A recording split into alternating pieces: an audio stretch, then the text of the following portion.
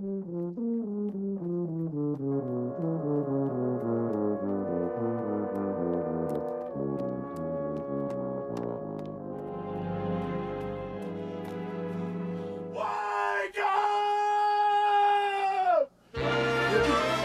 Wake up! What? Wake up! Wake up! Wake up! Come on, come on, wake up! Wake up! Wake up!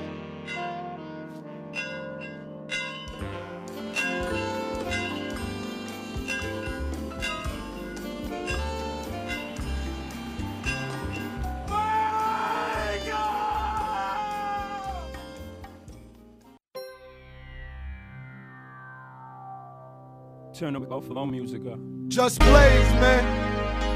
Owe me. Yeah, yeah, yeah, yeah. Welcome to the Empire State, home of the World Trade, birthplace of Michael Jordan, home of Biggie Smalls, Rockefeller headquarters. Ladies and gentlemen, Killer Cam, Young Hov is definitely in the building. Brooklyn, Harlem World, stand up. I'm a BK brawler, Marcy Projects, hallway orderer, pure copper, get your order up. I bring them to Baltimore in the Florida Explorer, but it's gonna cost you more if I gotta get them to Florida. Rucker game attender with the bent park on the sidewalk with the tent plates on the fender. I ain't hard to find, you catch me front and center at the Nick game, big chain and all my splendor. Next to Spike if you pan left to right.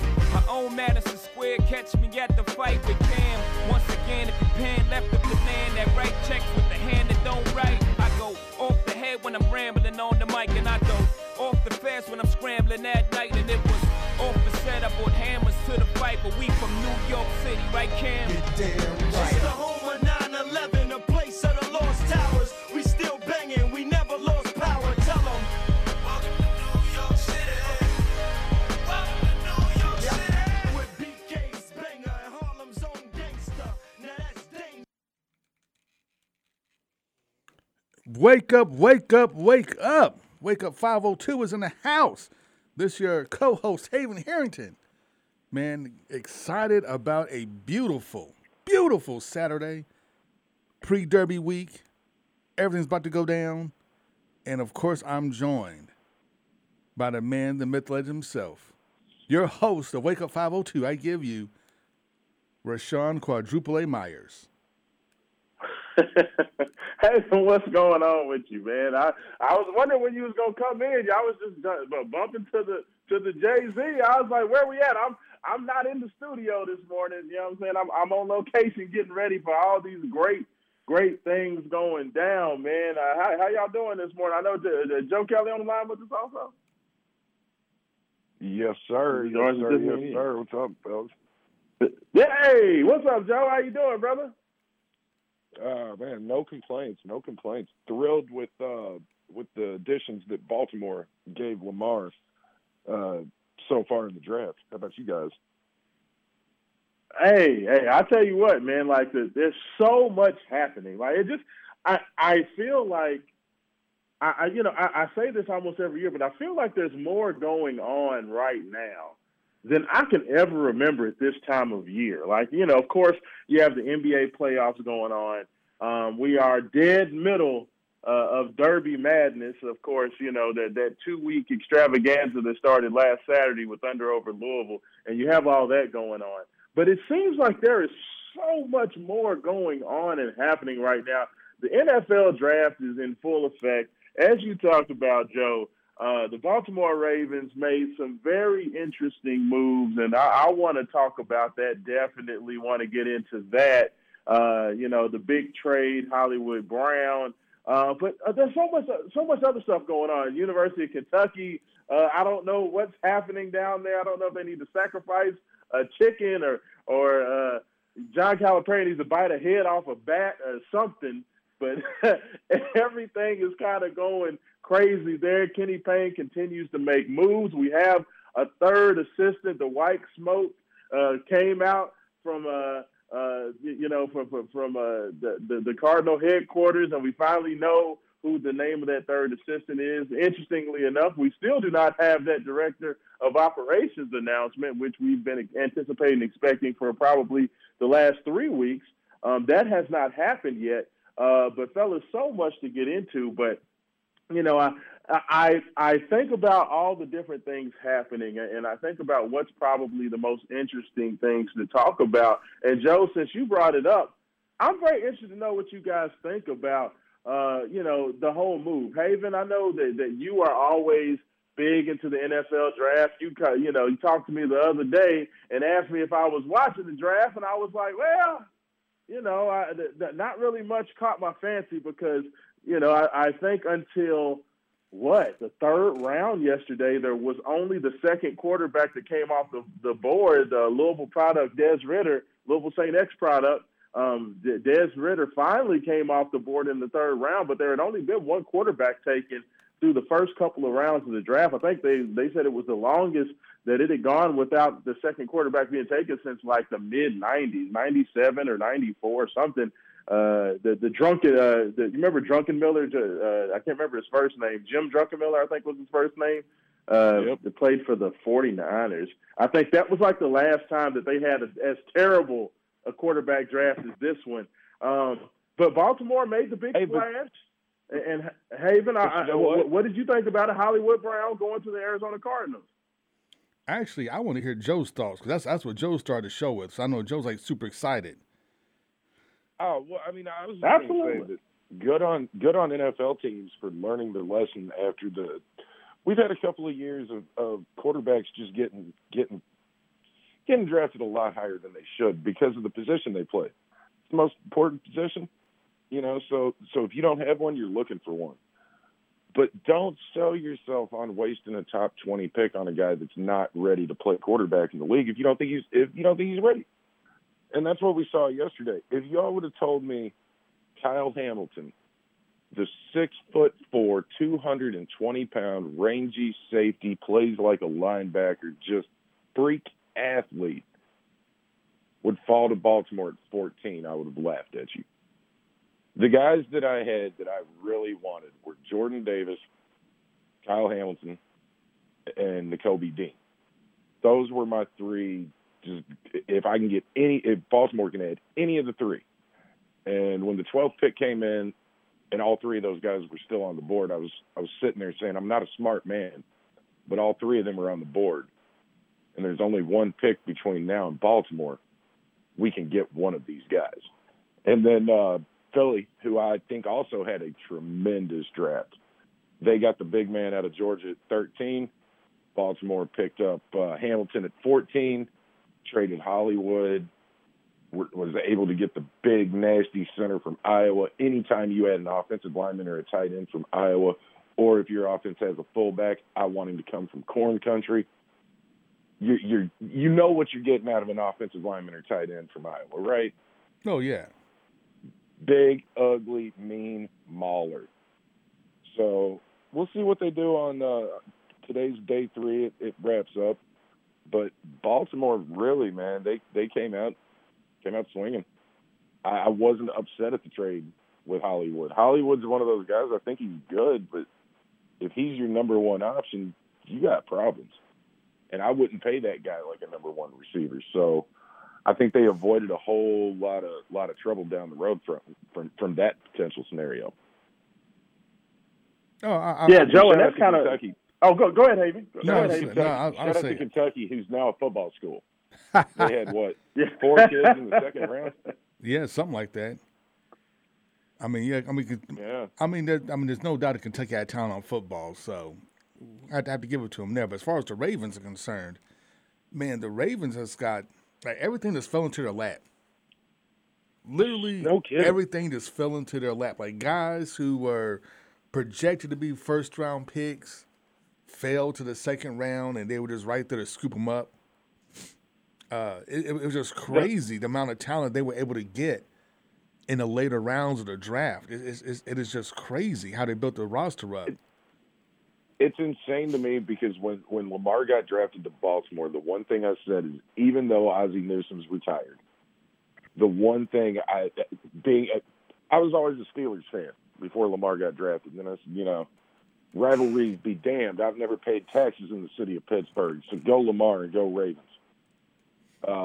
But the thing that was frustrating about not being a Ravens fan and playing in their division, it felt like the best defensive player in the country every damn year fell to them. And this Kyle Hamilton pick reminds me a lot of the year Terrell Suggs fell to 8 or 9, and they were able to get him. And we know what T. Sizzle, went on to do. I'm not saying that that's going to that'll be Kyle Hamilton's destiny, but he is super nice. Best safety prospect I can think of in years. Oh, I mean, I totally agree, and I think it's one of those things where the Ravens did a smart thing. I love the guy that they took in the third round. What's his name? Njoku? No, that's the second round. It's the second round. The Michigan player. Ojabo. Yes, Njabo. Yes, thank you. Projected pick before he got hurt. Oh yeah, he was top 15. Absolutely. So of guys falling to them. I mean, to get a guy like that who would have been probably a top 10, top 12 pick, to be able to snatch him up in the second round, and you don't need him. Of course, the Ravens need pass rush help, but with having the young man from Notre Dame last year have such a big impact as a rookie, while they still need pass rush help, I think that they're able to go ahead and basically sit on that young man for a year and let him get completely healthy from the Achilles injury. And then at that point, you have maybe young bookends that can, continue that history of the Ravens just being ridiculous on defense. And then you have Hamilton, who you can basically just slot in there just like an Ed Reed, from 20 years ago, same thing where you're able to kind of get that superstar. I mean, they have just had a solid draft, and to be able to get some offensive lineman help finally for Lamar. Hopefully, Linderbaum is a guy who you can throw in there day one and kind of work around everything else. I know that they've been waiting 2 years for Ronnie Stanley to get on the field. After giving him all that money, that he's just not been able to stay healthy with basically 2 freak injuries, a broken ankle and a broken leg, 2 years back to back. But no, I think the Ravens had a great draft. Now it's just all about health. I mean, they just got to be healthy. They got killed by COVID 2 years ago. Last year, ACLs everywhere. Marlon Humphrey, Marcus Peters, and all 3 of their starting running backs all went down with ACL injuries. So, I mean, the biggest thing for the Ravens is to stay healthy. But I think they still got work to do, fellas, in the draft. They still need to get another outside receiver. With trading Hollywood Brown, Joe, I agree with you. Hollywood wanted to be paid like a number one. But at the end of the day, he's a 5'8", 5'7" slot receiver. And he wants to get paid like a true number one, like a Julio Jones or A.J. Brown or something like that. But he's not that type of player, A, in terms of production, and B, in terms of just pure size. So I think they just saved themselves a lot of headaches and a lot of issues by going ahead, making that move now. And I'd like to see, truthfully, a guy who's not really been talked about and really slid because his expectations never met the production on the field is Clemson wide receiver Justin Ross. He's a big target, 6'4", very athletic. I would love to see the Ravens be able to snatch him away. They have, let's see, 1, 2, my goodness, they have 1, 2, 3, 4, 5, 6 fourth-round picks. So they're going to be very, very busy at noon today in the draft. I would love to see them take probably 2 wide receivers. They talked about this being a very deep, talented wide receiver draft. I think if they can, make a couple moves, get a couple wide receivers in there to go along with Rashad Bateman, who they brought in last year. They're pretty good at the slot already. I think that's one of the reasons they were okay with moving Hollywood is, because you have Devin Duvernay, you have Prochet, the other small kind of scat back type receiver. They have those 2 small guys. Now they just need to get some size and athleticism to go along with Bateman on the outside, and I think the Ravens will be cooking. Trade all those 4th-round picks and a 2nd-round pick in next year's draft and go get DK Metcalf. Boom. Do it, you coward. I would love to see it. Tell I would love tell to see DK, it. look, man, look, the only thing you've yet to do is show the NFL that freak body of yours loves to block downfield. Come play with Lamar. Look, we're not going to throw the ball to you as much as maybe they did in Seattle. But when we throw the ball, it's coming to you. It's the Calvin Johnson to Georgia Tech recruiting pitch. Well, there you go. There you go. No, I totally agree with you. Haven, was there any other teams that you thought did a really good job? You know, your Cowboys, they didn't really have much of anything going on because they continue to trade all their picks away. Well, I'm going to stop you right there. I'm going to stop right there. Like, I'm a Cowboys fan, but until they win a playoff game, whatever. I don't care what the Cowboys do. Until they win the playoff game, I'm not going to pay attention to them. It is what it is. Wow. I mean, it is what it is. Like, every year, then, like, oh, wow, the Cowboys are killing it in the offseason. Look at all these trades. Look at our draft picks. Yay. And then the season starts. Number one offense. They're unstoppable. And then, like, 3 weeks to the playoff games, like, something happens. This offense always slows down. The wheels come off the bus. And then the first playoff game, you wind up losing to a team that you had no business losing to. It happens, like, every year. Every year. Yeah. So until they actually win a playoff game, actually prove something, no, I will not pay attention to the Cowboys for real. I'm gonna watch everybody else. And what do you guys think about where is Baker Mayfield eventually going to end up? The USFL, and will baby. And did you guys hear the reports that came out right before Carolina put in their pick in the second round? Carolina, I don't know if you caught it, but there was the funniest quote that Carolina and Baker Mayfield expressed mutual disinterest. That's just one of the most ridiculous headlines I've ever heard about a guy who's trying to play in the league. But they were working on a deal, and his contract is so big. It's kind of what we were talking about last week, with Rudy Gobert. How do you move him? And at the last minute, they could not come to terms with how to divvy up the $18 million Baker's due this year. It's just crazy because he's not a bad quarterback per se, but his reputation has taken such a hit this offseason. Like, you would have thought Baker Mayfield would have been picked up by somebody because there's so many teams needing a quarterback, and his draft was so quarterback light. You thought that he would have found a place anywhere because he has experience. He's not that bad of a quarterback. He could at least buy you a couple of seasons, but with $18 million a year, like, nobody's trying to pay him that kind of money to sit for like 2 years while they find like their next dude. So he's literally in a rock and a hard place. No, it's interesting because to your point, this was not a quarterback-rich draft. So if you're a quarterback looking to get moved, you would think this would be, the best offseason to do that, right? You would think. Well, not necessarily, because as we've talked about before, one of the new plays, if you have a young quarterback, that's your window because the most important position on the field, you're paying dirt cheap. So, the whole appeal to drafting the young quarterback and saying we're going to build a great team around him, like we've seen some teams do and be successful, a la Patrick Mahomes, Lamar Jackson, the list goes on. Herbert over in L.A., you don't have the same appeal that you know what I'm saying? If Baker's taking up $18 million, then why wouldn't you take a flyer on one of the guys in this draft in the third round? It's going to be a lot cheaper, and you have no idea what their upside is. Teams seem pretty sold on what Baker Mayfield is. They do. I don't know that I agree with that, but that seems to be the impression. And the other thing that I wonder about, guys,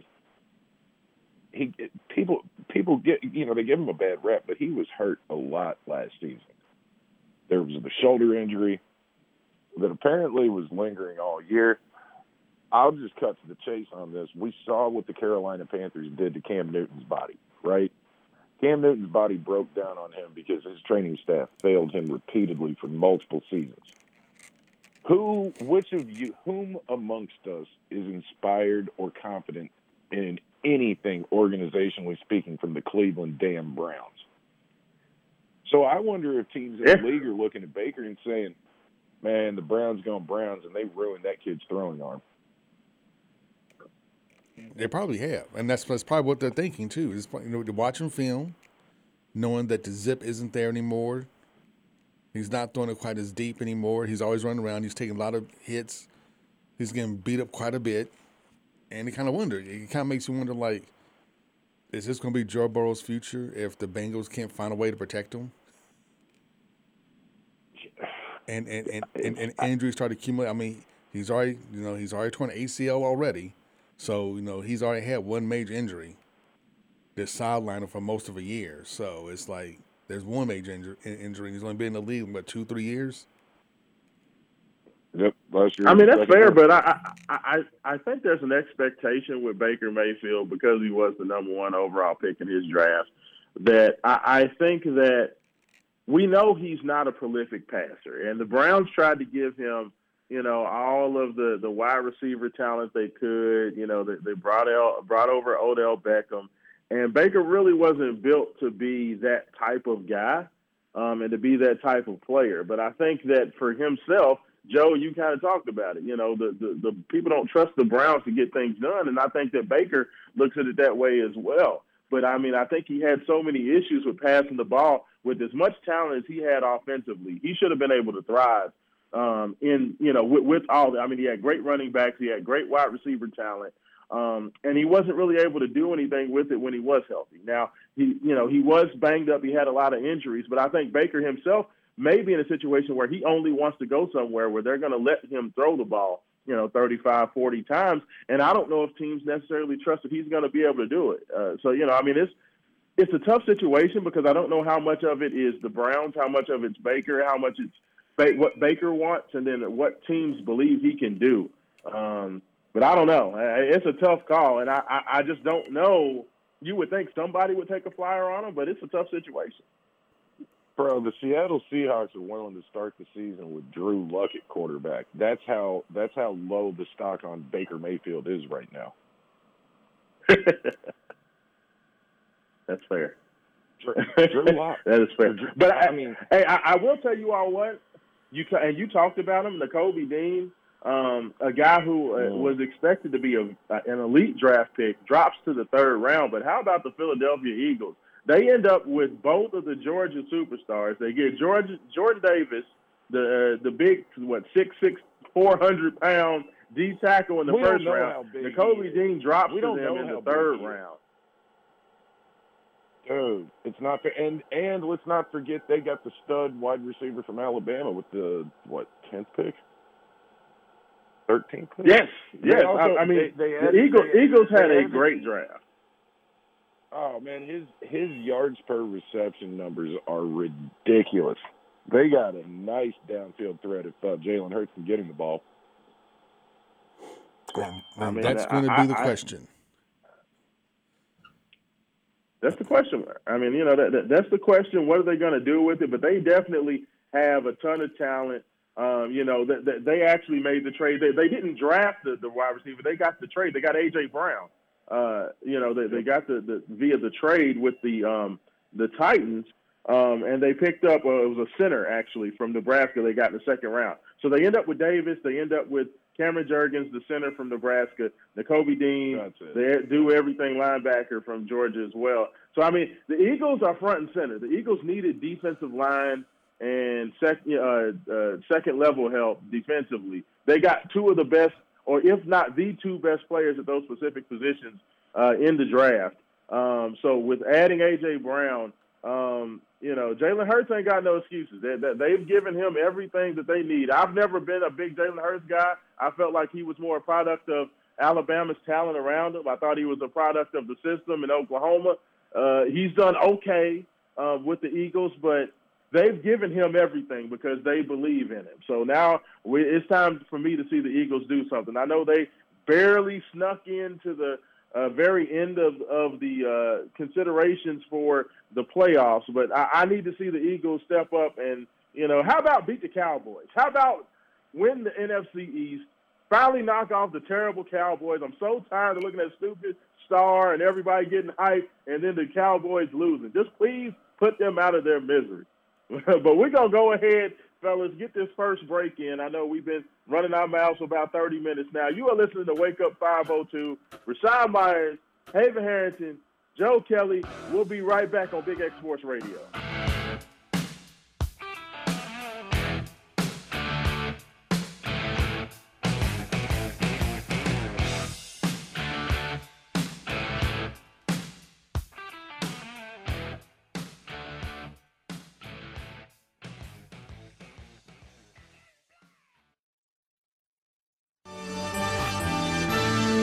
You got the touch. You got the power.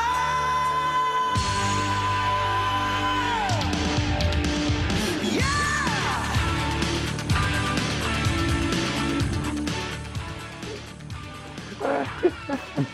Welcome back to Wake Up 502. This is your host, Haven Harrington, bringing you an oldie but a goodie this time coming off break. That's my mind. One shall stand and one shall fall. Why throw away your life so recklessly? Man, got me ready to go strap up against some Decepticons at 9:30 on a Saturday morning. That's right, baby. Wow, For that's anyone who's hilarious. new to listening, when it's summertime and we have nothing else to talk about, we will always fall back on the Transformers movie and Highlander. Go 80s, go. There you go. Classic. Movie classic. Gets no better than this, fellas. Gets no better, I promise. That movie, Well, that fellas, movie man, is we got complete. so much happening right now. I feel like, first of all, you know what? Even though he plays for the team down the road, I guess I need to give a shout out to Wandale Robinson, Louisville product. Transferred from Nebraska to Kentucky last year. Of course, had pretty much an All-American season for UK. He did get drafted yesterday by the Giants, so I will give him his shout out and say congratulations to Wandale getting drafted. Louisville has not had anyone drafted as of yet. It's not expected for them to have a draft or hear a Cardinals selected during the draft, but there's going to be some opportunities for them to be picked up as undrafted free agents. C.J. Avery is going to have an opportunity, as well as the big safety transfer from Georgia Southern, whose name escapes me at the moment. There's going to be a couple Cardinals that are going to have a chance, but shout out to Wandale for leaving Kentucky, so I don't have to sit there and watch him torch Louisville secondary again. But congratulations on getting drafted. Hopefully, you can make the Cowboys look bad. If you do that, I'll be happy. Hey, and shout out to him because that's my hometown, Frankfurt's finest, right there, Wandale. And I was out in public in his hometown when he got drafted. Whole damn city celebrating, man. They're so proud of him. He does so much locally for his community. He and his father both, and his uncles. They do a lot of really good stuff. So, first kid from Frankfort, Kentucky, drafted in any pro sport other than baseball, to my knowledge. He made it out, guys. That's huge. Made it out. That's beyond huge. That's because huge. like he's the reason Kentucky beat Iowa, because he literally just took over the game and was unstoppable. And that's what got him drafted in the second round was that fourth quarter. That fourth quarter was just the Wandale show. It was. I mean, he literally just took the game over. It's like, we're not losing. We are not losing. He blacked out and he blacked out and turned into 5'8" Reggie Bush. I mean, Wandale's definitely a talent. He's a guy who, they let get out of the state. And for whatever reason, any wide receiver that wants to go play for Nebraska or Iowa or Wisconsin, I will never understand for the love of me. Because all they want to do is run the ball in those programs. But Wandale decided to go there, then figured it out. Came back to Kentucky, who's another notoriously known running team, but they definitely took advantage of him and actually threw the ball, and Wandale was able to come down and do his thing. So congrats to him on that. Yeah. Now, while Kentucky football is having a great amount of success, Team Turmoil, a.k.a. the University of Kentucky men's basketball team. Fellas, it was all sunshines, kittens, and rainbows a couple weeks ago when Oscar Tshiebwe announced that God told him that he was not done at UK. God said, you know what, Oscar, you need to come back to UK, or at least that's what Oscar says. I feel like the reported $2 million NIL deal probably had a little bit more to do with than a burning bush appearing before Oscar and telling him to come back to UK. I feel it had more to do with NIL, but I digress. I will let Oscar have that. If he says the Lord came to him and talked to him, that's fine. He did. The Lord came down and talked to him in the form of Lincoln. Exactly, man. Of Lincoln and Jackson's. Yes, don't put question marks where the Lord has placed a period. And he takes various many points. Fair enough. But since the burning bush told Oscar to come back, $2 million bag on you. If a $2 million bag gets dropped on you, Rashawn, I firmly expect you to give all proper praises and dues to the Lord, Allah, Jehovah. Cover all the bases, man, just to make sure that check clears. Fair, yeah, absolutely. Like the Lord at least gave him enough common sense to say, you know what?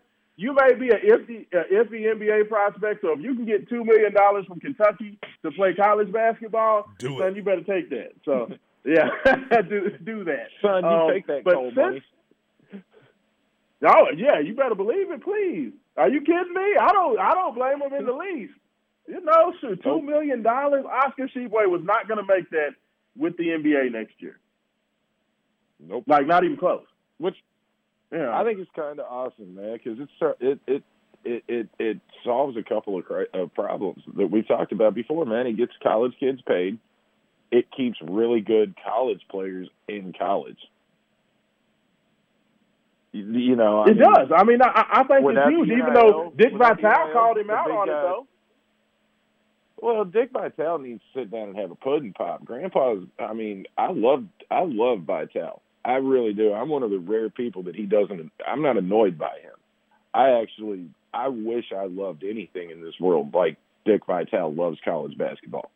I'm envious of his passion for something like that. I think it's great, and he's a great ambassador. I also think he's starting to go a little Lou Holtz on us. And, man, maybe it's time to get Grandpa off the mic because his Twitter account is reckless, man.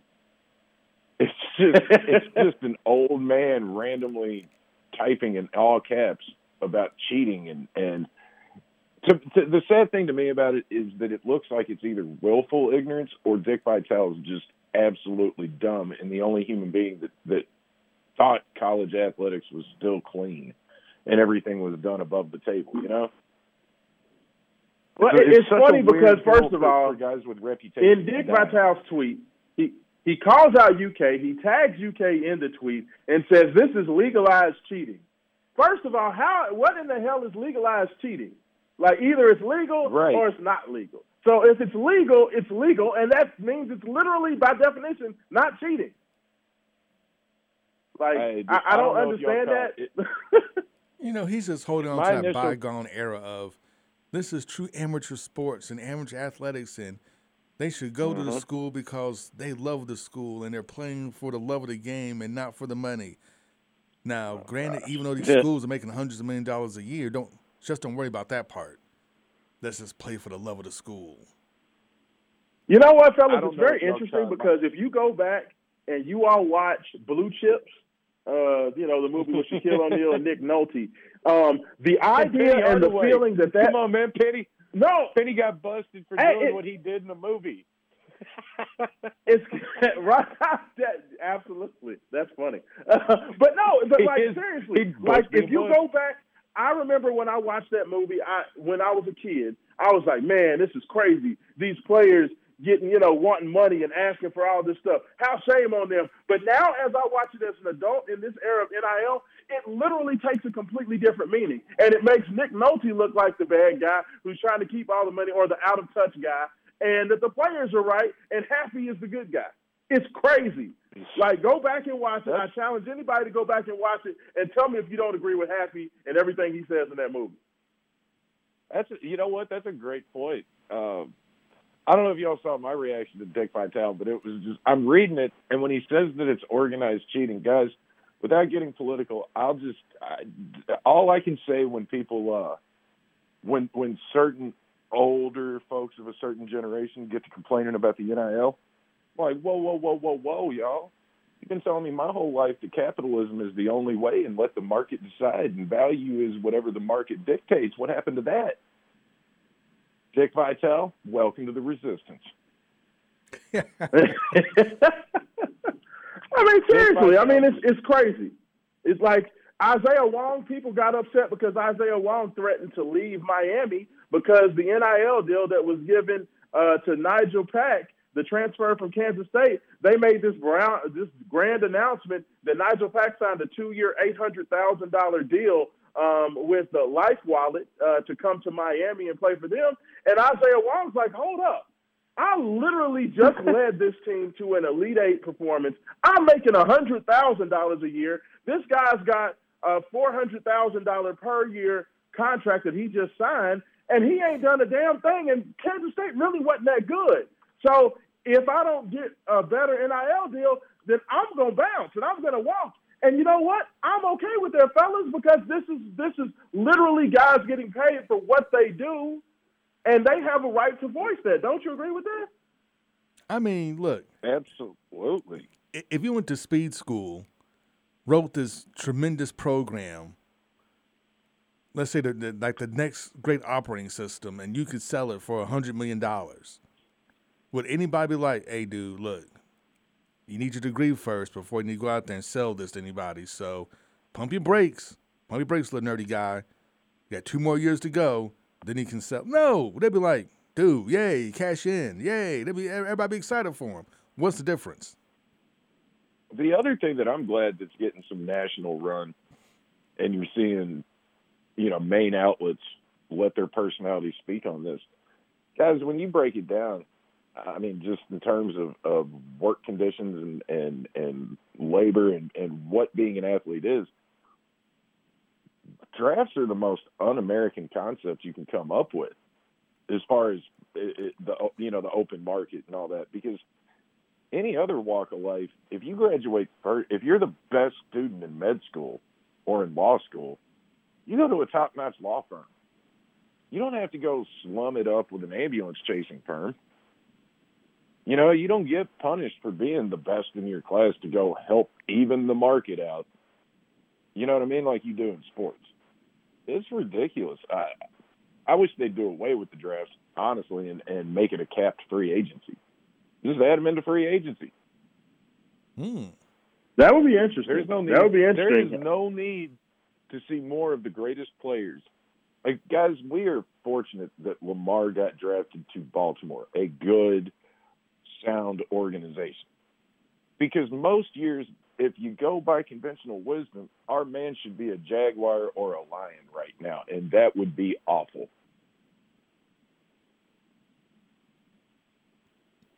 Stop rewarding. Yeah, I mean, for Cleveland. I think that I agree. I agree with you to a point, but I think that for competitive balance, especially in professional sports, I think that if you did not have that type of draft system, it would really, like, you pretty much just have, the haves, the Lakers, the Cowboys, name your team. I just feel like you would just be really asking for, you would get rid of parity. So, I'm definitely a fan of that. I agree with you in principle that you should be able to just jump to the market, but I think that would cause a lot of issues, and especially in terms of fans. I mean, hell, look at the Cincinnati Reds and what's going on with them, where their owner pretty much just told them, look, I know we suck.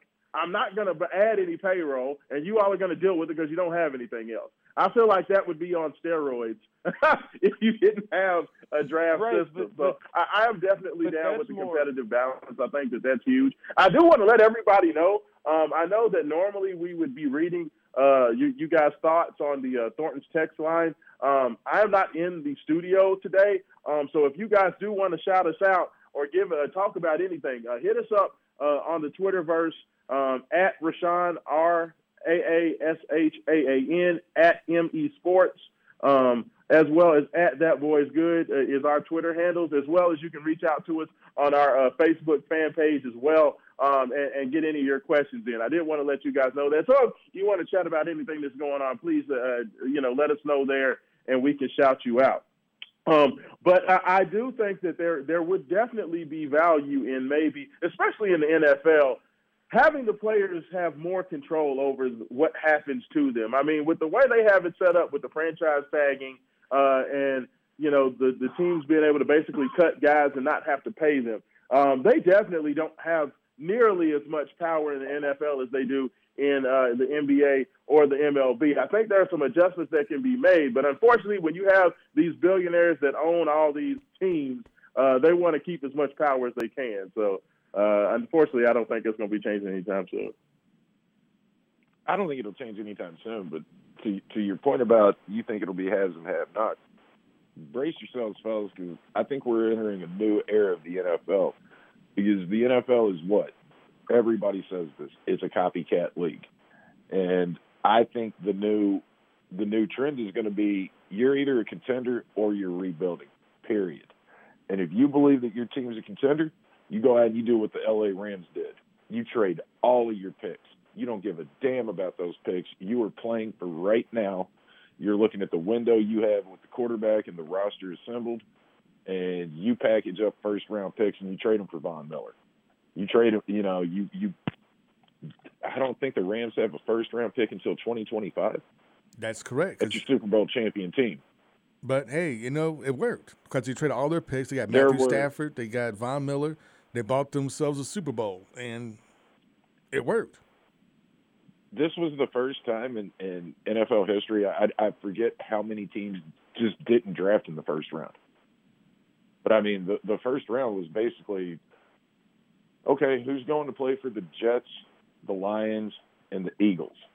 Because they have all the first-round picks. Then Baltimore trading Hollywood and getting an additional first-rounder. So, I mean, I don't know. It'll be interesting to see how many teams try that and if it blows up in a lot of franchises' faces. Winning a Super Bowl is hard business. It's going to blow up in a whole lot of teams' faces because, I mean, you could tell me that, trying to get that kind of talent together, having the right coach that could take advantage of the talent you bring in and have them stay healthy. Man, like juggling all that is so hard. It's not like the NBA where you can put together a super team and pretty much, regardless who the coach is, you can still pretty much guarantee yourself at least a deep playoff run. Unless one of those guys is Kyrie Irving and the coach is Steve Nash.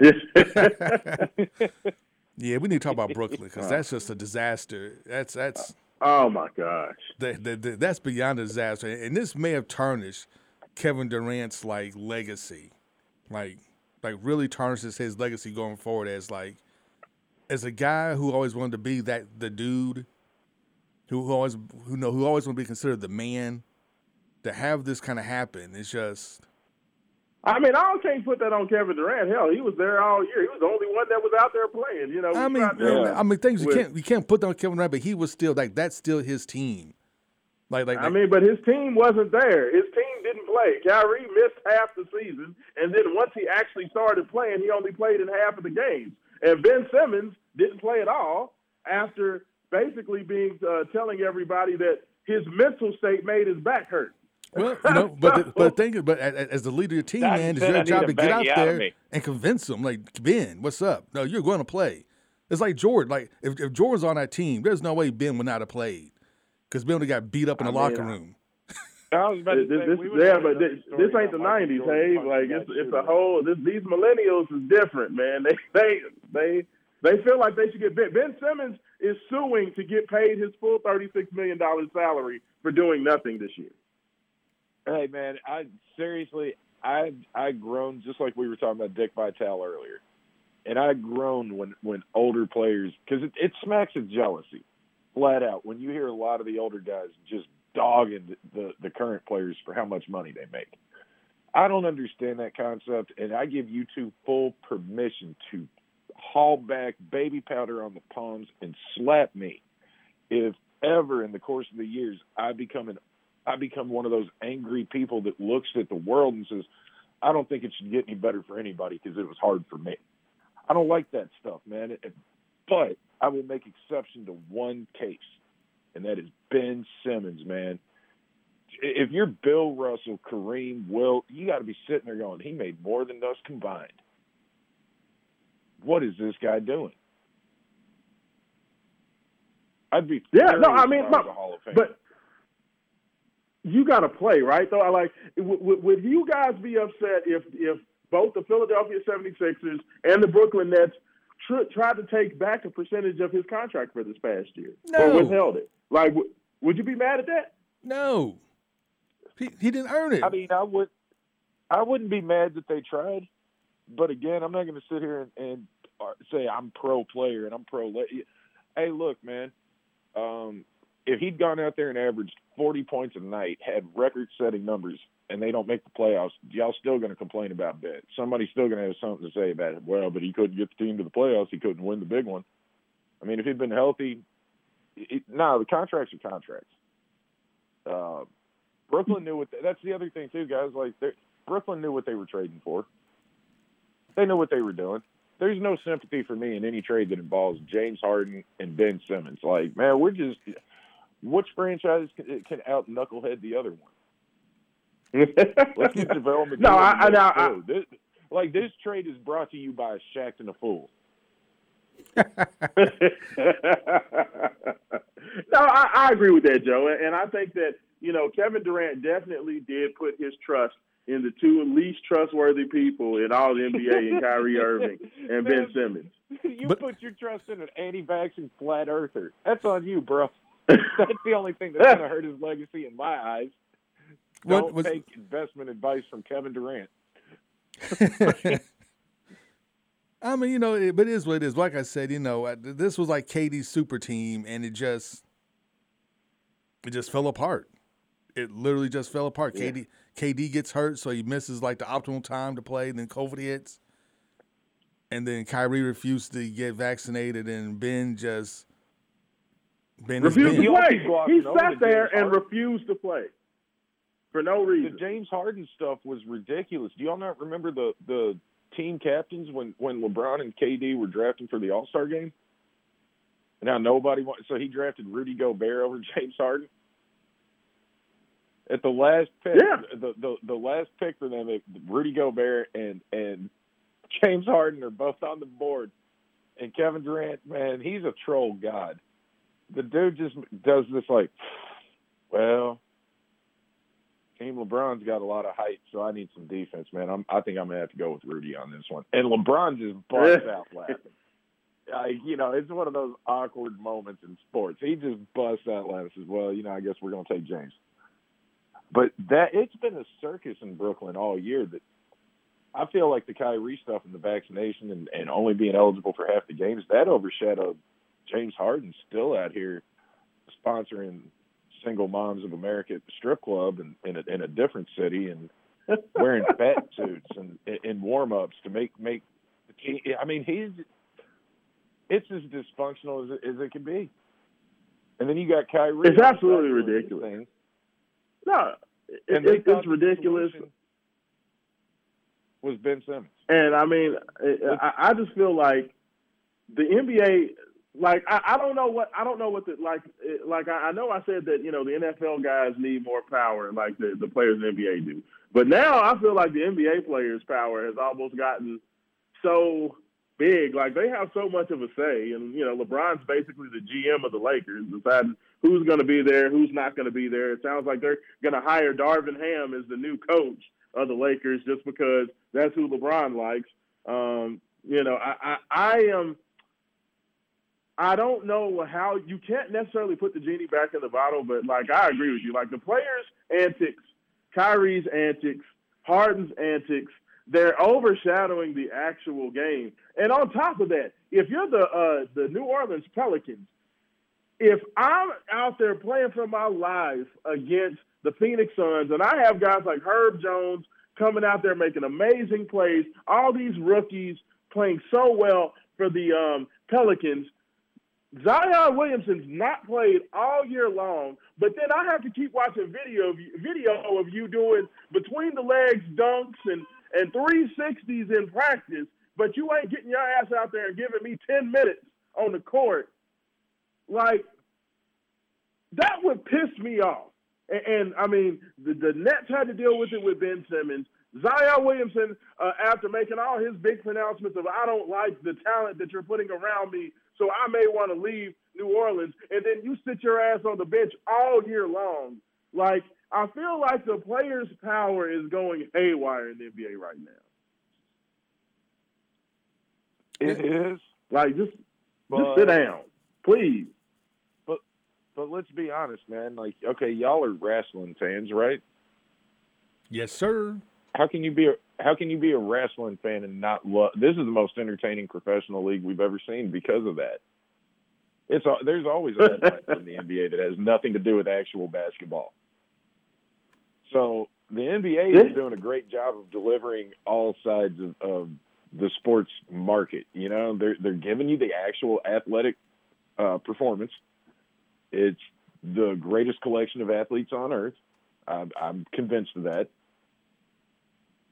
And you get non-basketball related side drama. Oh yes, I love this game. Well said. You know what? I'll agree with you. And on top of it, you probably had one of the greatest regular seasons of the last 20 to 25 years, and the playoffs have been simply outstanding. You know, that closeout game with Memphis going on the road and beating the Minnesota Timberwolves last night was absolutely outstanding. Ja Morant is out here making all-time posters, putting his team on his back, winning in the fourth quarter against a very, very good and game Timberwolves team. The NBA has been none short of outstanding. I know we kind of diverged into that conversation, Haven, with you talking about the Nets, and I appreciate it. And you know what, fellas? We're already an hour in. We got one more hour to go. You are listening to Wake Up 502 with Rashawn Myers, Haven Harrington, Joe Kelly. Hey, we'll be back on Big X Sports Radio, WXVW. You never run, you're a winner. Got the moves, you know the strength. Break the rules, take the heat. You're nobody's fool. You're at your best when the going gets rough. The shell.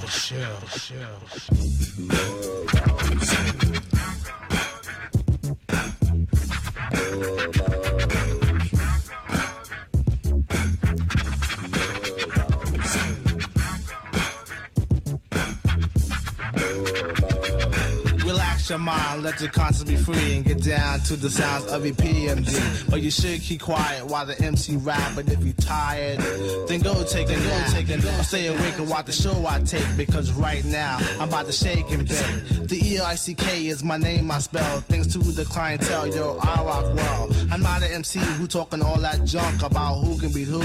Sound like a punk. I just get down and I go for mine. Say check 1, 2, and run down the line. To the average MC, I'm known as the Terminator, the maker, New Jack Exterminator, destroying employee. When your rhymes are not void, never sweating your girl YP, cause she's a schizoid. When I'm on the scene, I always rock the spot. I grab the steel with the crown on top. In the beginning, I like to let my rhymes flow. And at 12, I press cruise control. Sit back and relax, let my rhymes tax.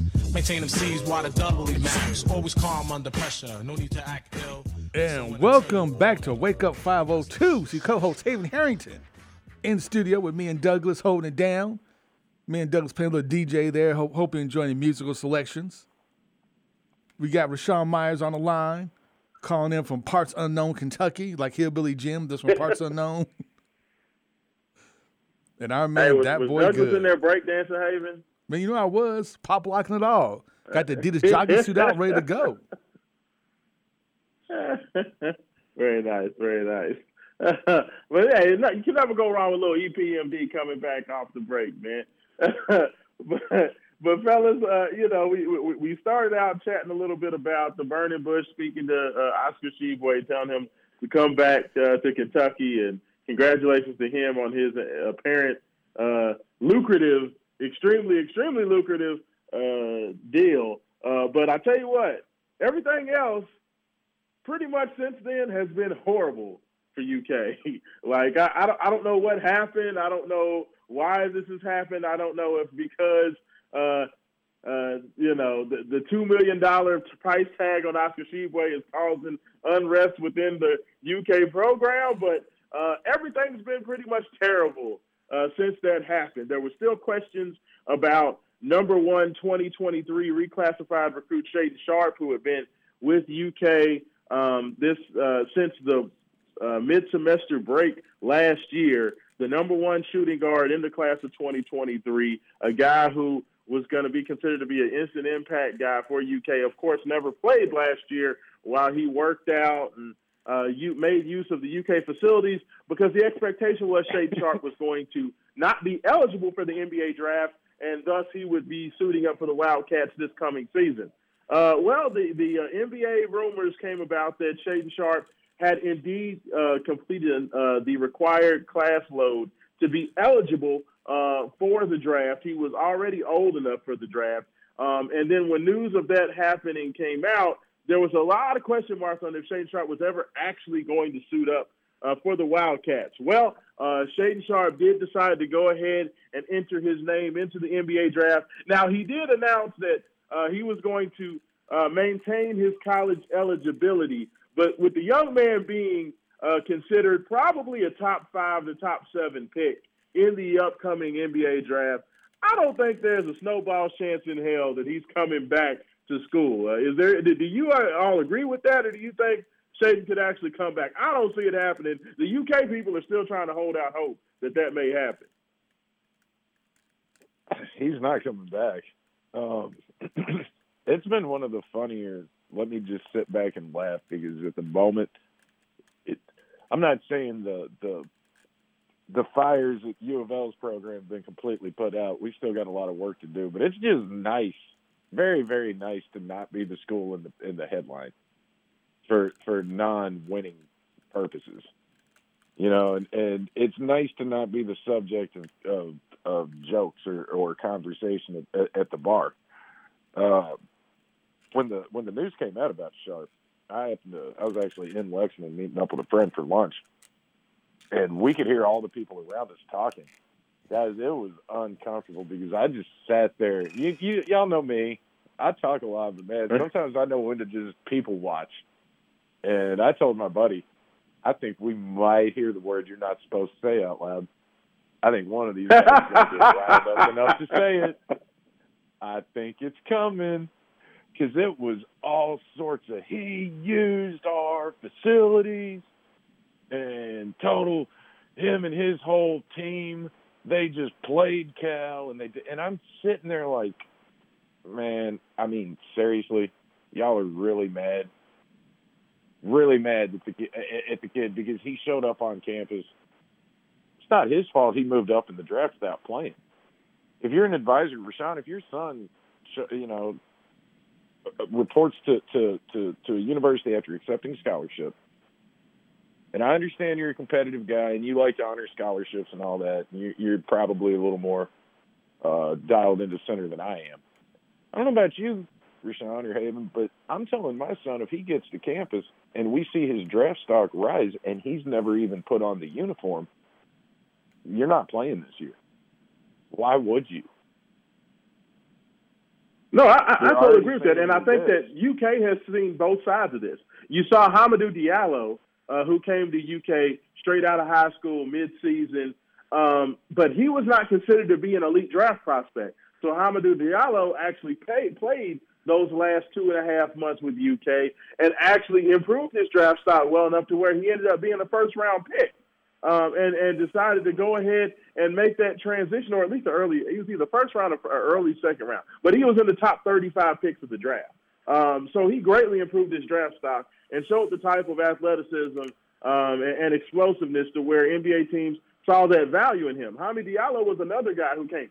Shaedon Sharpe was already I will say argued number one player in the 2023 class. He was already a guy who was considered to be a lottery pick as soon as he became eligible for the draft. So, I mean, the powers that be at UK had to know. If you didn't know Shaedon Sharpe, there was an opportunity for him to go pro, and they were selling their fan base or the coaching staff that they just knew Shaedon Sharpe was going to go. That's not on the kid. That's on the team. Because absolutely, Joe, if my guy is already a locked, top 10 kid, and he's coming in mid-season, he has not practiced at all, and now he's going to have to go out there and play against college competition mid-season where everybody else is in mid-season form, I don't see any positive in doing that. So I totally agree with you. I mean, if there's an opportunity, I'm going to have my child sit out and go ahead and cash his top 10 check. I'm not going to do that. Haven, am I wrong? Man, you're not wrong. But you know what? Cal should use this as another great recruiting tool. If I was Calipari, Yeah. I would just change the narrative and be like, I'm so good at getting kids to the league. You can just come and just chill on the bench. I still get your first round pick. Like who can say that? Like, you just come and chill. Not play. I hate giving them credit. I hate giving our rival credit. But right now, if you're UK basketball, you've somehow got even more recruiting juice. Because if I'm Cal, and I'm kind of surprised, and I think it may be just because the fans are, I'm not going to say the fans have turned on him, but there's a significant portion of that fan base. Let me say this. There is also a significant portion of that fan base that will never be happy with anything short of a Final Four. I mean, I'm not exaggerating when I say that. They think a Final Four year in and year out is their birthright, and they get upset when they don't have that. Because I feel like in years past, Cal would be milking this cow of, my thing that I've always been honest and upfront about, guys, is that I coached in college and I never made the jump to the NBA because it's all about the kids. It's all about how do I give a young man generational wealth that will change his family. Y'all know that song and dance that he's played. Oh, And yeah. he plays it Oh, well. yeah. He plays it better than anybody. No, I mean, else. that's what Cal does. But you Why know is he what? not out When you in haven't the won a forefront? championship, Shame on the championship NCAA, and since it shouldn't 2012, take University of boosters Louisville is at still the the last University team of in the Kentucky state to make to win a arrangements for a championship. young man And to move you've his had mother over here to countless live with numbers him and support him of, and get to watch her son play elite basketball. players come Shame through on the program, and you NCAA. have nothing to And show how many for it.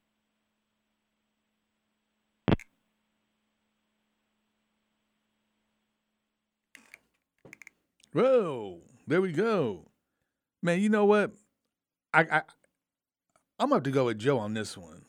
I think I really will, man, because this is one of those things that I think Cal is literally just going to have to just sell it, man. Just like put this in your quiver, man. Look, I know the UK fans are upset, and they're like, yeah, we haven't won a championship in 2012, and we haven't gone to Final Four. We should go to Final Four every year, and, but if you want to recruit that next generation of player, man, I mean, this is like, if I was Cal, I'll just hype up and be like, man, look, I'm so good. I'm getting dudes recruited in the first round. I'm not recruiting. I'm getting guys, going to the league, potential first round picks. Didn't even play. Like, that's how good I am. Like that is my clout with NBA. It's so tight. I can get you drafted without even having to play. And if you play, as Rashawn said with Amadou Diallo, I can increase your draft stock. I mean, I get Willie Cauley-Stein drafted in the first round. What's up? Let's go. And I think that's what, Cal's going to have to do, man. They kind of just stem the tide and he gets some of these top recruits because, UK has lost a lot of top recruits. Duke is getting them. All these other schools are now, plucking all the quote-unquote one-and-dones and things of that nature. And Cal's going to step his game up, and this may be a way for him to step his game up. Like, really step his game up. Because, losing the first round of the tournament when you had a really, really good team, especially a team that, pretty much destroyed half the Final Four by 30 points during the regular season, man. You got to do something to kind of get the stink off. And, yeah, losing Sheedon isn't it, but I think you can kind of save that. Shwebe coming back helps a lot. But then you have Keon, declaring for the transfer portal. Man, you got to find a way to kind of to stop the bleeding for a little bit and, and kind of change that narrative. And Cal's actually, I think, is going to have to kind of go back to, like, what he did when he was at Memphis and, well, except for the cheating, of course. But, that's not cheating more. But anyway, go back on what he did at Memphis, kind of go what he did at UMass. He's going to have to get down there and, probably coach a lot harder than I think that he's wanted to. I think Cal's kind of relied on just talent and the fact that he can get all the talent in there. But, Cal is still a great X and O's coach. And I think that he's going to have to kind of go back to his old Cal days with X and O coaches, getting, players who are going to be here at least 2 to 3 years plus, that he can kind of matriculate through the system and get some older guys in here and start making some deeper runs into the tournament. But it's going to be hard, man. We got Kenny Payne down the street stealing all the shine. So, it's going to be interesting. Joe, what do you think? I don't know at what point I was on in my rant about Cal and his recruiting pitch when I got dropped out, but what I was trying to say is that Cal has an opportunity with what they did for Oscar to really, really drive home the point that he truly is, and whether the fan base is in agreement with him, whether the boosters are in agreement with it, at the end of the day, the boosters will pony up the cash to keep the players in Lexington. So he is still driving the premier player-first program in America. Oh, yeah, and I agree 100%, and that's what you have to run with. I mean, you have to run with, with that. Because honestly, man, getting Schwebe back, probably the best player on last year's team is huge. Mm-hmm. I mean, that's and that's what I say is cool about the NIL is that a national player of the year that is not up for heavy consideration. He's not high on a lot of draft boards, but he's coming out of a program that's known for putting kids in the league like Kentucky is. So the fact that he's able to come back to school for another year, that makes the college game better. The fact that Baycott down at North Carolina is coming back for a year. Before the NIL took place, I don't think you see Oscar and Baycott come back for their senior seasons. I think they go out and they say, everybody's telling me I'm a second-round pick. That means I've got to go to all the pre-draft workouts and earn my money. Now they can say, you know what, I got this NIL deal. I got X amount coming in. My family's okay. I'm good. I really enjoy college, and I'm not looking forward to giving this up. Because a lot of guys in the past, if you had taken out the equation of does your family need money today? What's the old commercial for settlements? It's your money, get it now. If you took that equation out of it, I wonder how many guys would honestly say the best time in my life, and where fans aren't wrong, is that there is something awesome about being a college player. But before the NIL, it really was tough if you weren't at certain programs. At least what the NIL did was it allowed guys at every program to have a little money in their pocket. Oh, no doubt. Like you Bledsoe. were always going to have the haves and have-nots. Yeah, it's almost like Bledsoe for UK. Like he probably would have stayed if he, he had an NIL deal, but he really, really, really need an NBA check. A lot of these guys are young fathers. The old adage about buying mom a house, sometimes it's buying your family, your new family a house. It's not uncommon anymore, and it hasn't been for a very long time. But a lot of these young men, before they get to campus, they're fathers. While they're on campus, they become fathers. So being able to, knowing that I don't have to go flail around the NBA G League, getting bounced from Durham to Birmingham to wherever, Basically, I'm on the TNA wrestling circuit now. Don't have to do that if you can get a paycheck and hang out in school and get to use the resources. And, yes, I know I make fun of the term student-athlete, but further your education. Get a little closer to that. Hey, so if you do decide – oh, go ahead. Oh, no, I was just going to say, I think, Joe, I think that's huge because let me tell you something. These NIL deals, these guys are making more than what the guys in the G League are making. You're not talking about the guys with two-way contracts, because they're usually in that $400,000 to $800,000 range.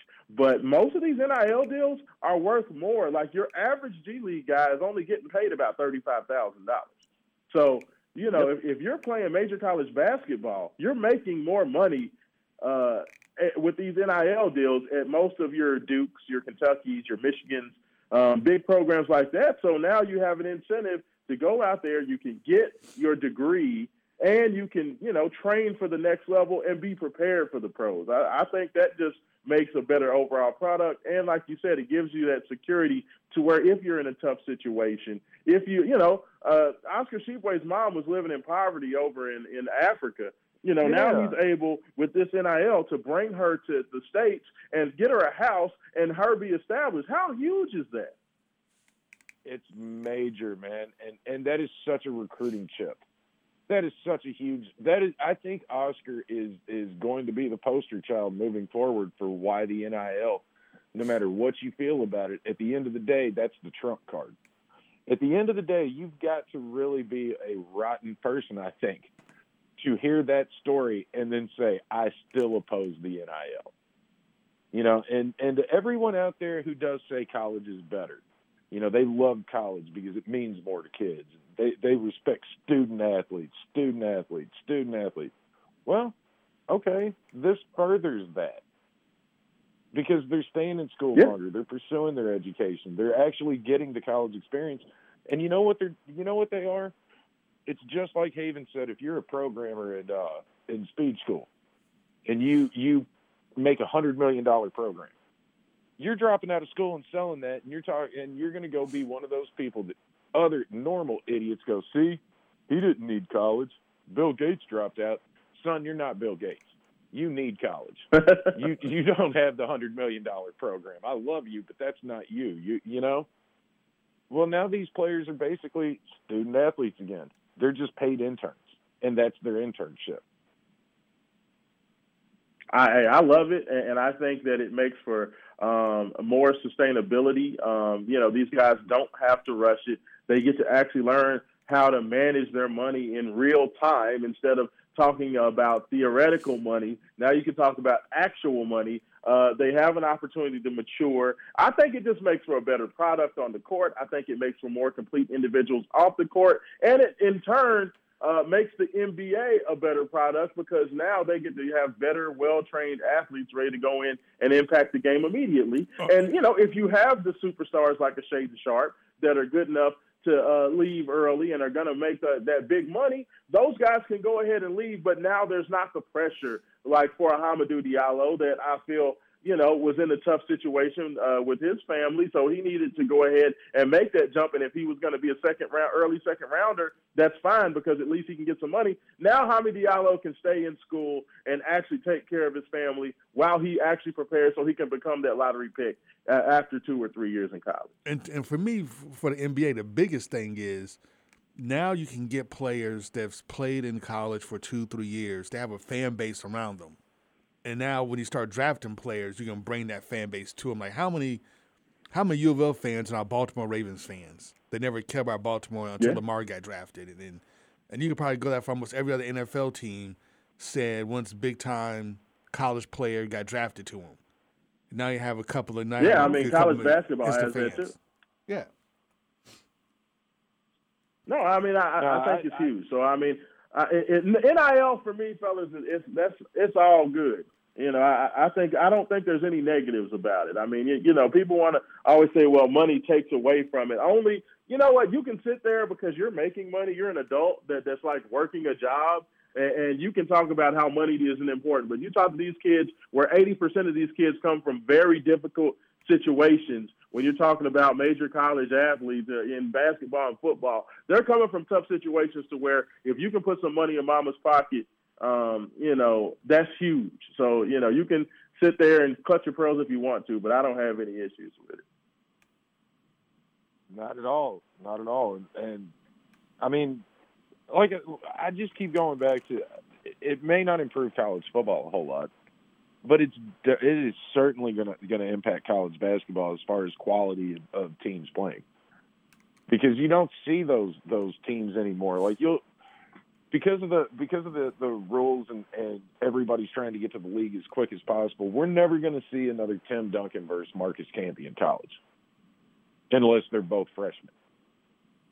Like those sort of. We're never going to see a conference like when Allen Iverson, Ray Allen, Terry Kittles, that whole group was playing in the Big East. We'll just never, unless it's a blue moon class of 18-year-olds, that come in as one and dones. You're never going to see another year in college football prior to the NIL where you say, yeah, there are guys at all different levels of college eligibility, freshmen, sophomore, juniors, seniors that are damn good ball players and the key to March runs. No, that's humongous. And speaking of March runs, I don't know how much of that UK rant that was heard over the air before my phone line went dead. But the last part of that was the announcement that just yesterday, Keon Brooks, the starter, started all 33 games for the Cats last year, decided that he was going to go ahead and enter his name into the transfer portal, which was an eye-opener considering Keon Brooks had by far his best season this year at UK and was going to be a guaranteed starter coming back, decided to put his name into the transfer portal. So, the exodus from UK continues, the slide of Big Blue continues, and very interestingly enough, Sidney Curry, the big man at U of L, sent a message to Keon Brooks saying, you know what, come to the good guys. We'd love to have you over here at the University of Louisville. So it's just very, very interesting. Just all of the, all of the moving and shaking. College basketball is starting to get some of that entertainment value that we were talking about in the NBA. It's starting to trickle on down with all these new different things. You don't have a guy like Keon Brooks needing to jump to the NBA. Now the NIL is a possibility. You have a kid like that come onto the market. He's going to have an opportunity to make some money. I mean, we talked about Nigel Pack's deal with Miami. We talked about the NIL that Kamari Lands is getting with University of Louisville. He just signed on with the University of Louisville, his commitment papers. So, I mean, it's huge now. And now you have these sought-after juniors like Brooks in the portal, so you can get good players at good schools. It's a whole new day, fellas. I know that we are I've got about 30 minutes left in the show. We can go ahead and hit this last break, and when we come back, we can talk about the news of the day for U of L Hoops. They have a new assistant. They have some new players. They have more and more excitement. We're seeing Sidney Curry dropping threes on Twitter videos. So we're going to talk about that as we got you for another 30 minutes here. Wake Up 502 with Rashawn Myers, Haven Harrington, Joe Kelly. We'll be back on Big X Sports Radio. Pack a 9 in my pants when it's time to roll. I'm the PEEMDEE. And one thing I hate is a biting MC. When I enter the party, suckers always form a line. Then they ease their way up and try to bite my lines. I did thousands of shows, dish many faces, and deal with New Jack.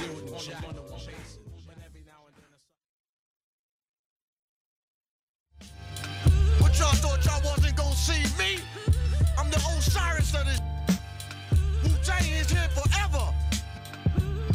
This 97, I ain't my and my. Let's do it like this. I'ma rub your in the moonshine. Let's take it back to 79. I bomb atomically. Socrates' philosophies and hypotheses. Can't define how I be dropping these mockeries. Lyrically perform armed robbery. Flee with the lottery. Possibly they spotted me. Battle scarred shogun. Explosion when my pen hits. And welcome back. Welcome back. Man, that first hour and a half went so fast. We got so much more to talk about. Rashawn. We got that boy's good over there, Mr. Joe Kelly. Cooking up marvelous stuff in his grill, I'm sure, today on this beautiful Saturday afternoon. What's going on, we fellas? got so much happening, man. Haven, we got we're going to be going out to meet up with two Louisville legends here in a little bit, man. Sponsored by the Rajon Rondo Foundation. We got the two Cardinal great quarterbacks, Lamar Jackson and Teddy Bridgewater, here on behalf of Norton Healthcare. They have a health fair going on today. We're going to have an opportunity to get down there and see what they're about, man. So, we always talk about all the great things going on around Derby. This is just another example. And when you can talk about luminaries like Rajon Rondo, Lamar Jackson, Teddy Bridgewater, we got to be involved. So, cannot wait. There's a wonderful, great stuff going on. But you know what, Sean, you were right. I know you stopped yourself because I was about to say two Louisville Hall of Famers. And technically they haven't been Hall of Famers yet, but you already know it's coming. You already know it's coming. Oh, it's happening. It's happening at some point.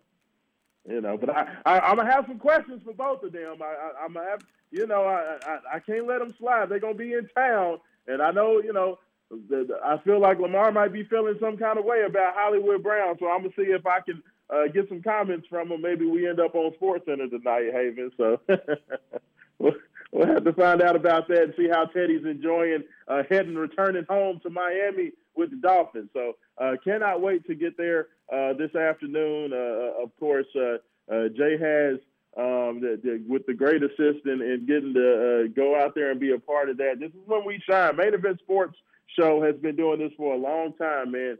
So, I cannot wait to be a part of that and everything else coming up. There's going to be so many things. Make sure you stay tuned to Main Event Sports 101.com as well as WakeUp502.com for all the great things coming around. Anytime it gets around Derby time, that's when the main event shines. And now Wake Up 502 family as well. This is when we do our thing, man. So just make sure you stay tuned to that. But we did kind of tease it before the break, fellas, about all the great things happening with the University of Louisville, while UK is kind of going through their identity crisis and, their state of emergency.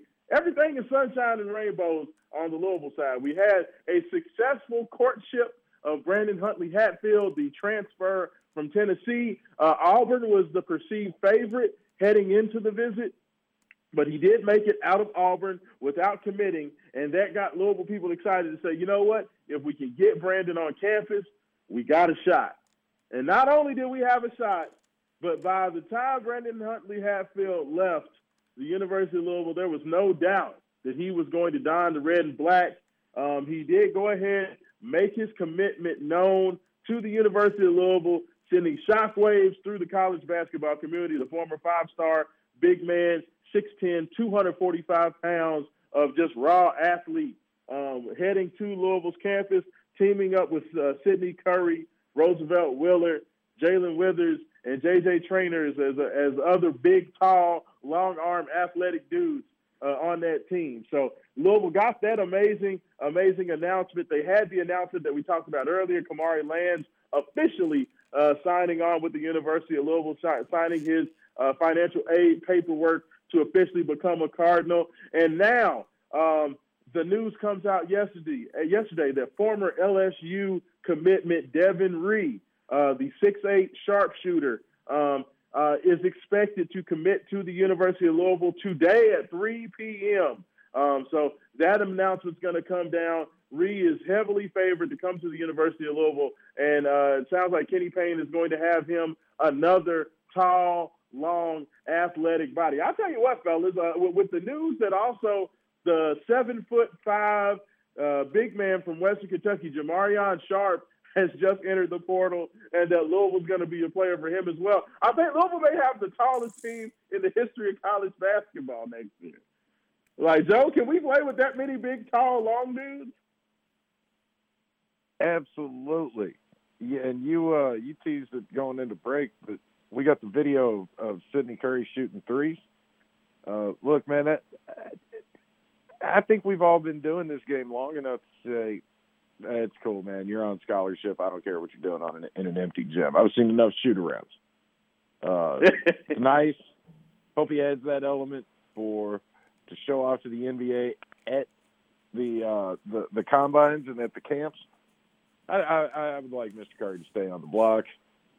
I love that we got size, man. That's, for years that's what we complained about, was that we had no depth at the up front, and that's what killed us against, our rival and some ACC teams.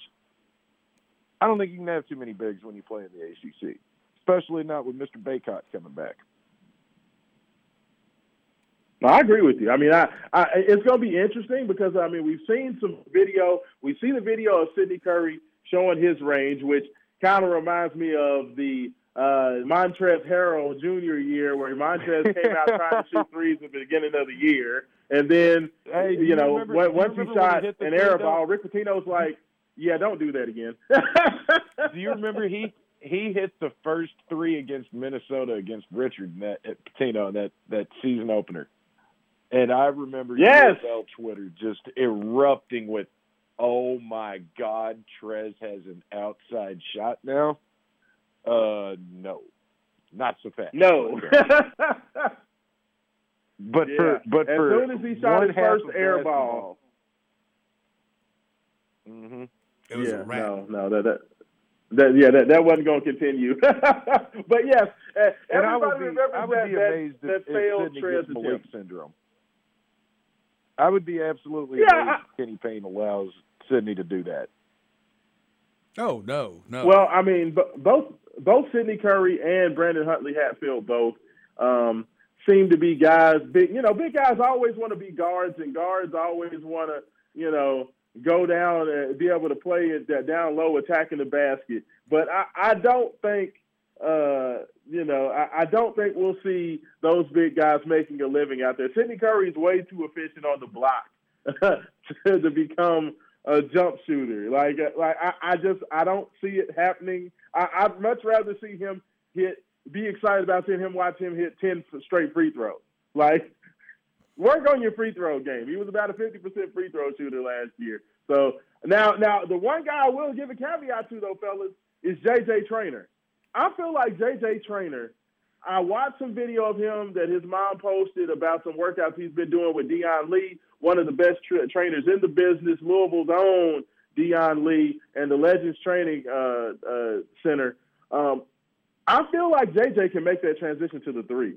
He didn't really get to do much of anything this past year with Louisville because apparently Coach McGee and Coach Mack hate J.J. Traynor.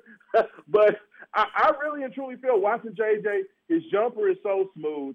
His ball handling looks good. His pull-up game looks nice. I think that he can actually make that transition and be a factor on the wing. Joe, do you think that's a possibility or am I being crazy?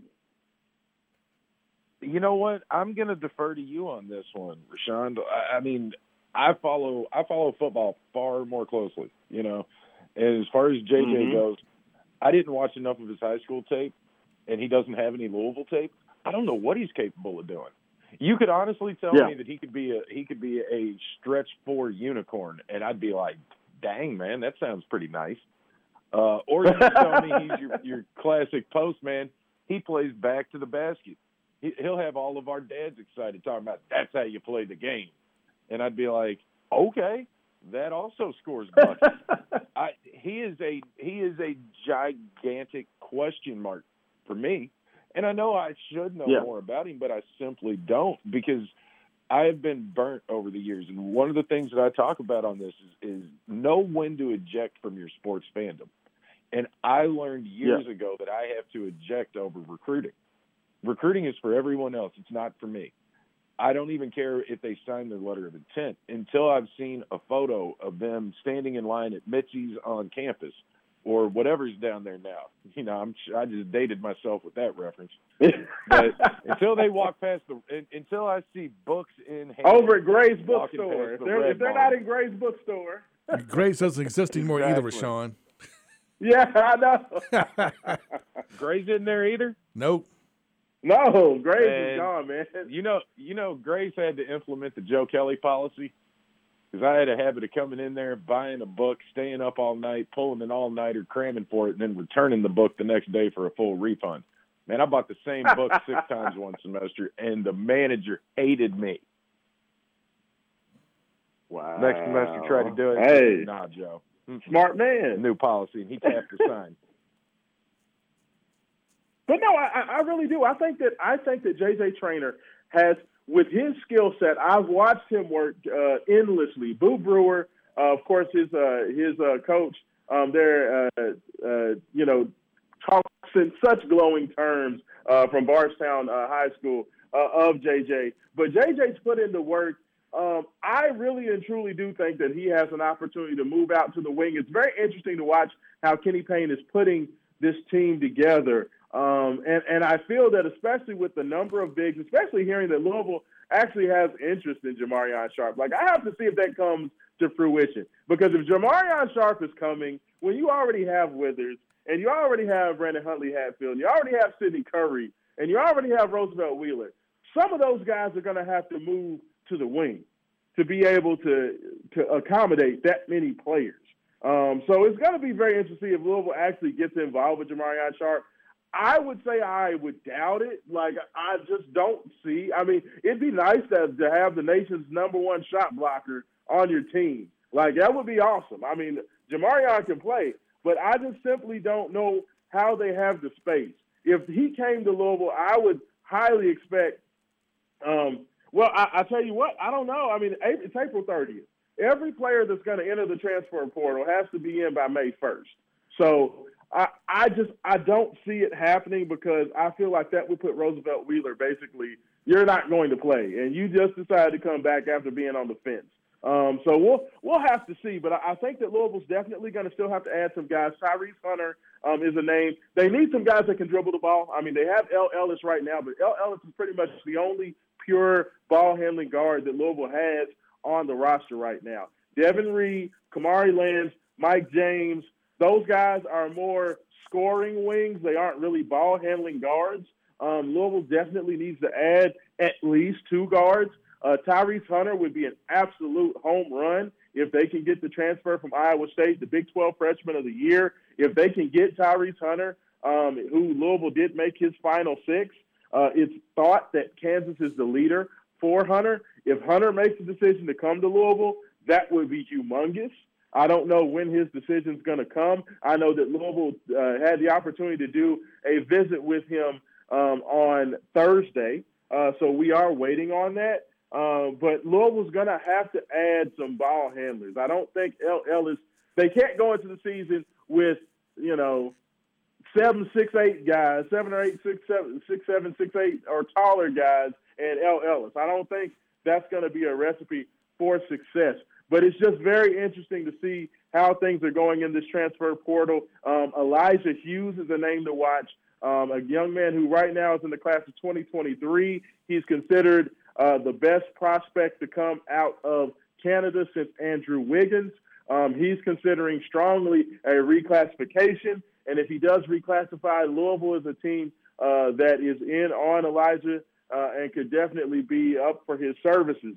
So there's not a lot of – Kenny Payne is very good at keeping secrets. I don't know if you all know this about him, but there's not a lot of information out there about who Louisville's recruiting, who they've offered, who they're looking to bring in. But I would say keep an eye out on that. And, of course, to that end, the other announcement, which was made on Wednesday, was that Josh Richardson, Oregon's longtime basketball operations guy, he was the director of operations for the Oregon Ducks program for the last 15 years.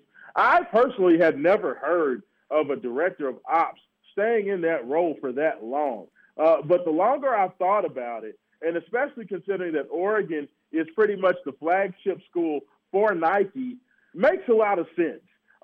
Josh is a guy who has a Ivy League degree. He's a guy who's very business savvy. He's basically been running the Oregon basketball program in terms of scheduling, in terms of organization, in terms of all of the clerical and schedule-based type things in terms of running a program. And with Kenny Payne already having an elite recruiter in himself, as well as Nolan Smith, with having a head coach, a former head coach in Danny Manning to be able to give that experience and to help him in that end, it makes sense to have that third guy be somebody who's basically the organizer, the guy who's going to be able to get you together from an organizational standpoint and do all the things that may not be thought of. I really feel like Kenny Payne made the right move with bringing in Josh, and I think that it's going to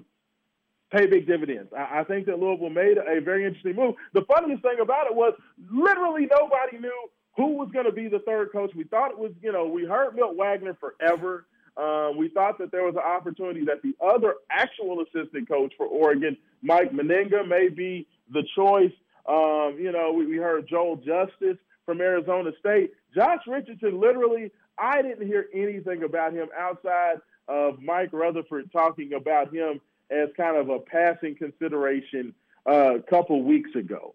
But I tell you what, fellas, I know it's weird to say. I love the fact that we don't hear anything about what the basketball program is doing when we've been pretty much a sieve hearing every little thing that happens coming out of there. The fact that KP has such a tight handle on everything that's going on inside his program, that makes me feel good. Like, am I wrong on that, or would you like to have more leaks and more, whispers coming out of the program? Good God, no, man. I finally, I'm a stubborn man. I am a stubborn man, and this life has taught me that for some reason I just have to touch the stovetop and find out that it's hot. I can't take anybody's word for it. Fellas, I am finally starting to appreciate that old adage, no news is good news. And it is just so glorious. Knock on wood. Let me do that real quick. Not hearing anything other than, hey, we picked up a 5-star transfer.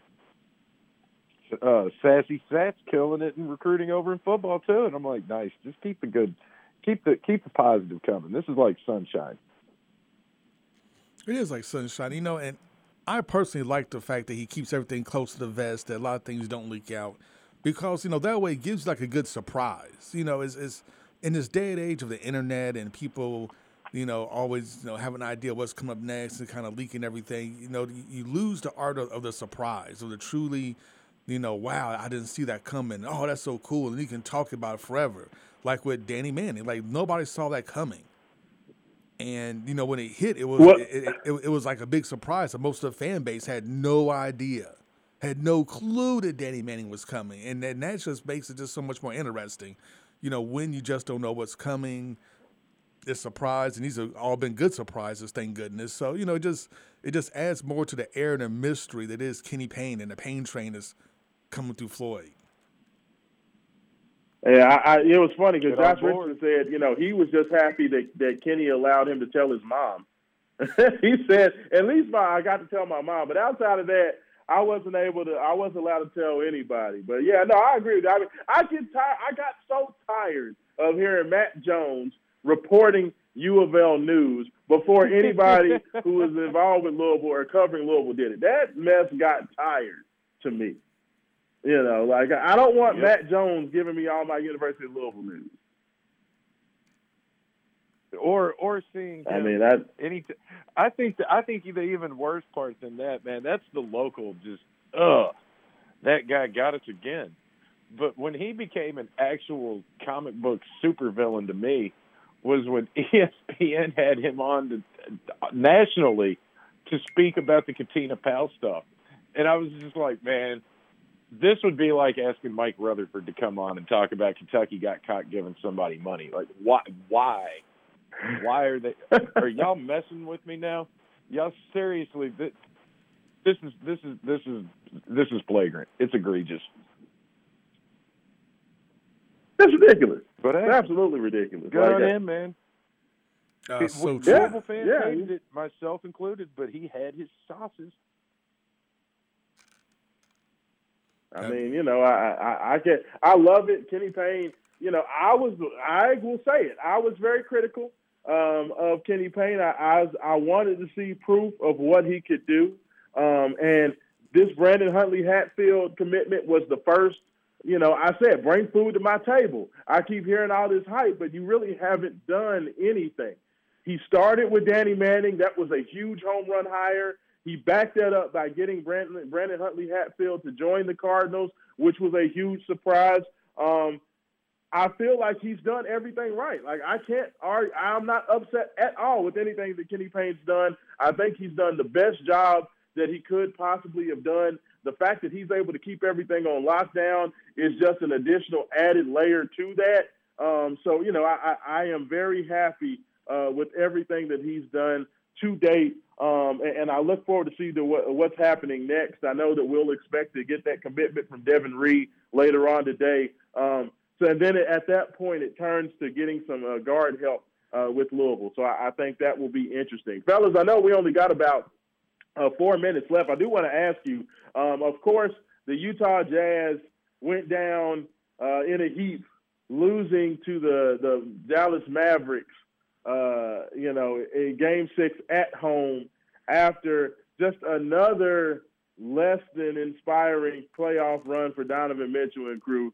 I just want to ask you all, like, does Donovan need to go, or do they need to just blow it up, get rid of Rudy Gobert, and start over again? Or are they good? Like, I feel as if something has to happen, but I can't watch Mike Conley and Rudy Gobert just trip over themselves another year. Like, something has to happen in Utah. Am I wrong? It's time for Donovan to seek greener pastures someplace else, to go to an organization that's actually going to either, one is kind of complete already and it needs a missing piece to take them to the next level, or somebody that's actually going to build a team around them. Kind of how You think Utah would be willing to trade Donovan, Joe? I think they have to. We talked about this last week, man. They're going to have to. It's trade him or let him walk. And I think everybody in the NBA saw what it did to the Orlando Magic when Shaquille O'Neal walked, and they knew. Shaq told Orlando, I'm not coming back. I'm going to LA. Orlando could have traded him, and their franchise could have been on a completely different trajectory. Rudy Gobert, that's somebody else's problem. I don't know how you trade him. Mike Conley, you just gotta wait for that contract to expire because nobody's taking that one on either. Maybe you can get a team to agree to a buyout, that wants a veteran point guard mid-season like we saw with Goran Dragic this year. Just like I was banging the war drum that I wanted Hamilton out of Notre Dame to Baltimore. My buddy has started his war drum up in Chicago. Put a nice little package together, Zach LaVine for Donovan. Maybe toss in a conditional pick. I don't know. Make it happen. That'd be nice. And if our man Donnie Buckets somehow ended up in Chicago market, I am volunteering to cover Chicago Bulls games for Main Event Sports on a semi-frequent basis. I'd be up there at least once a month. That's my nice of you. I love it.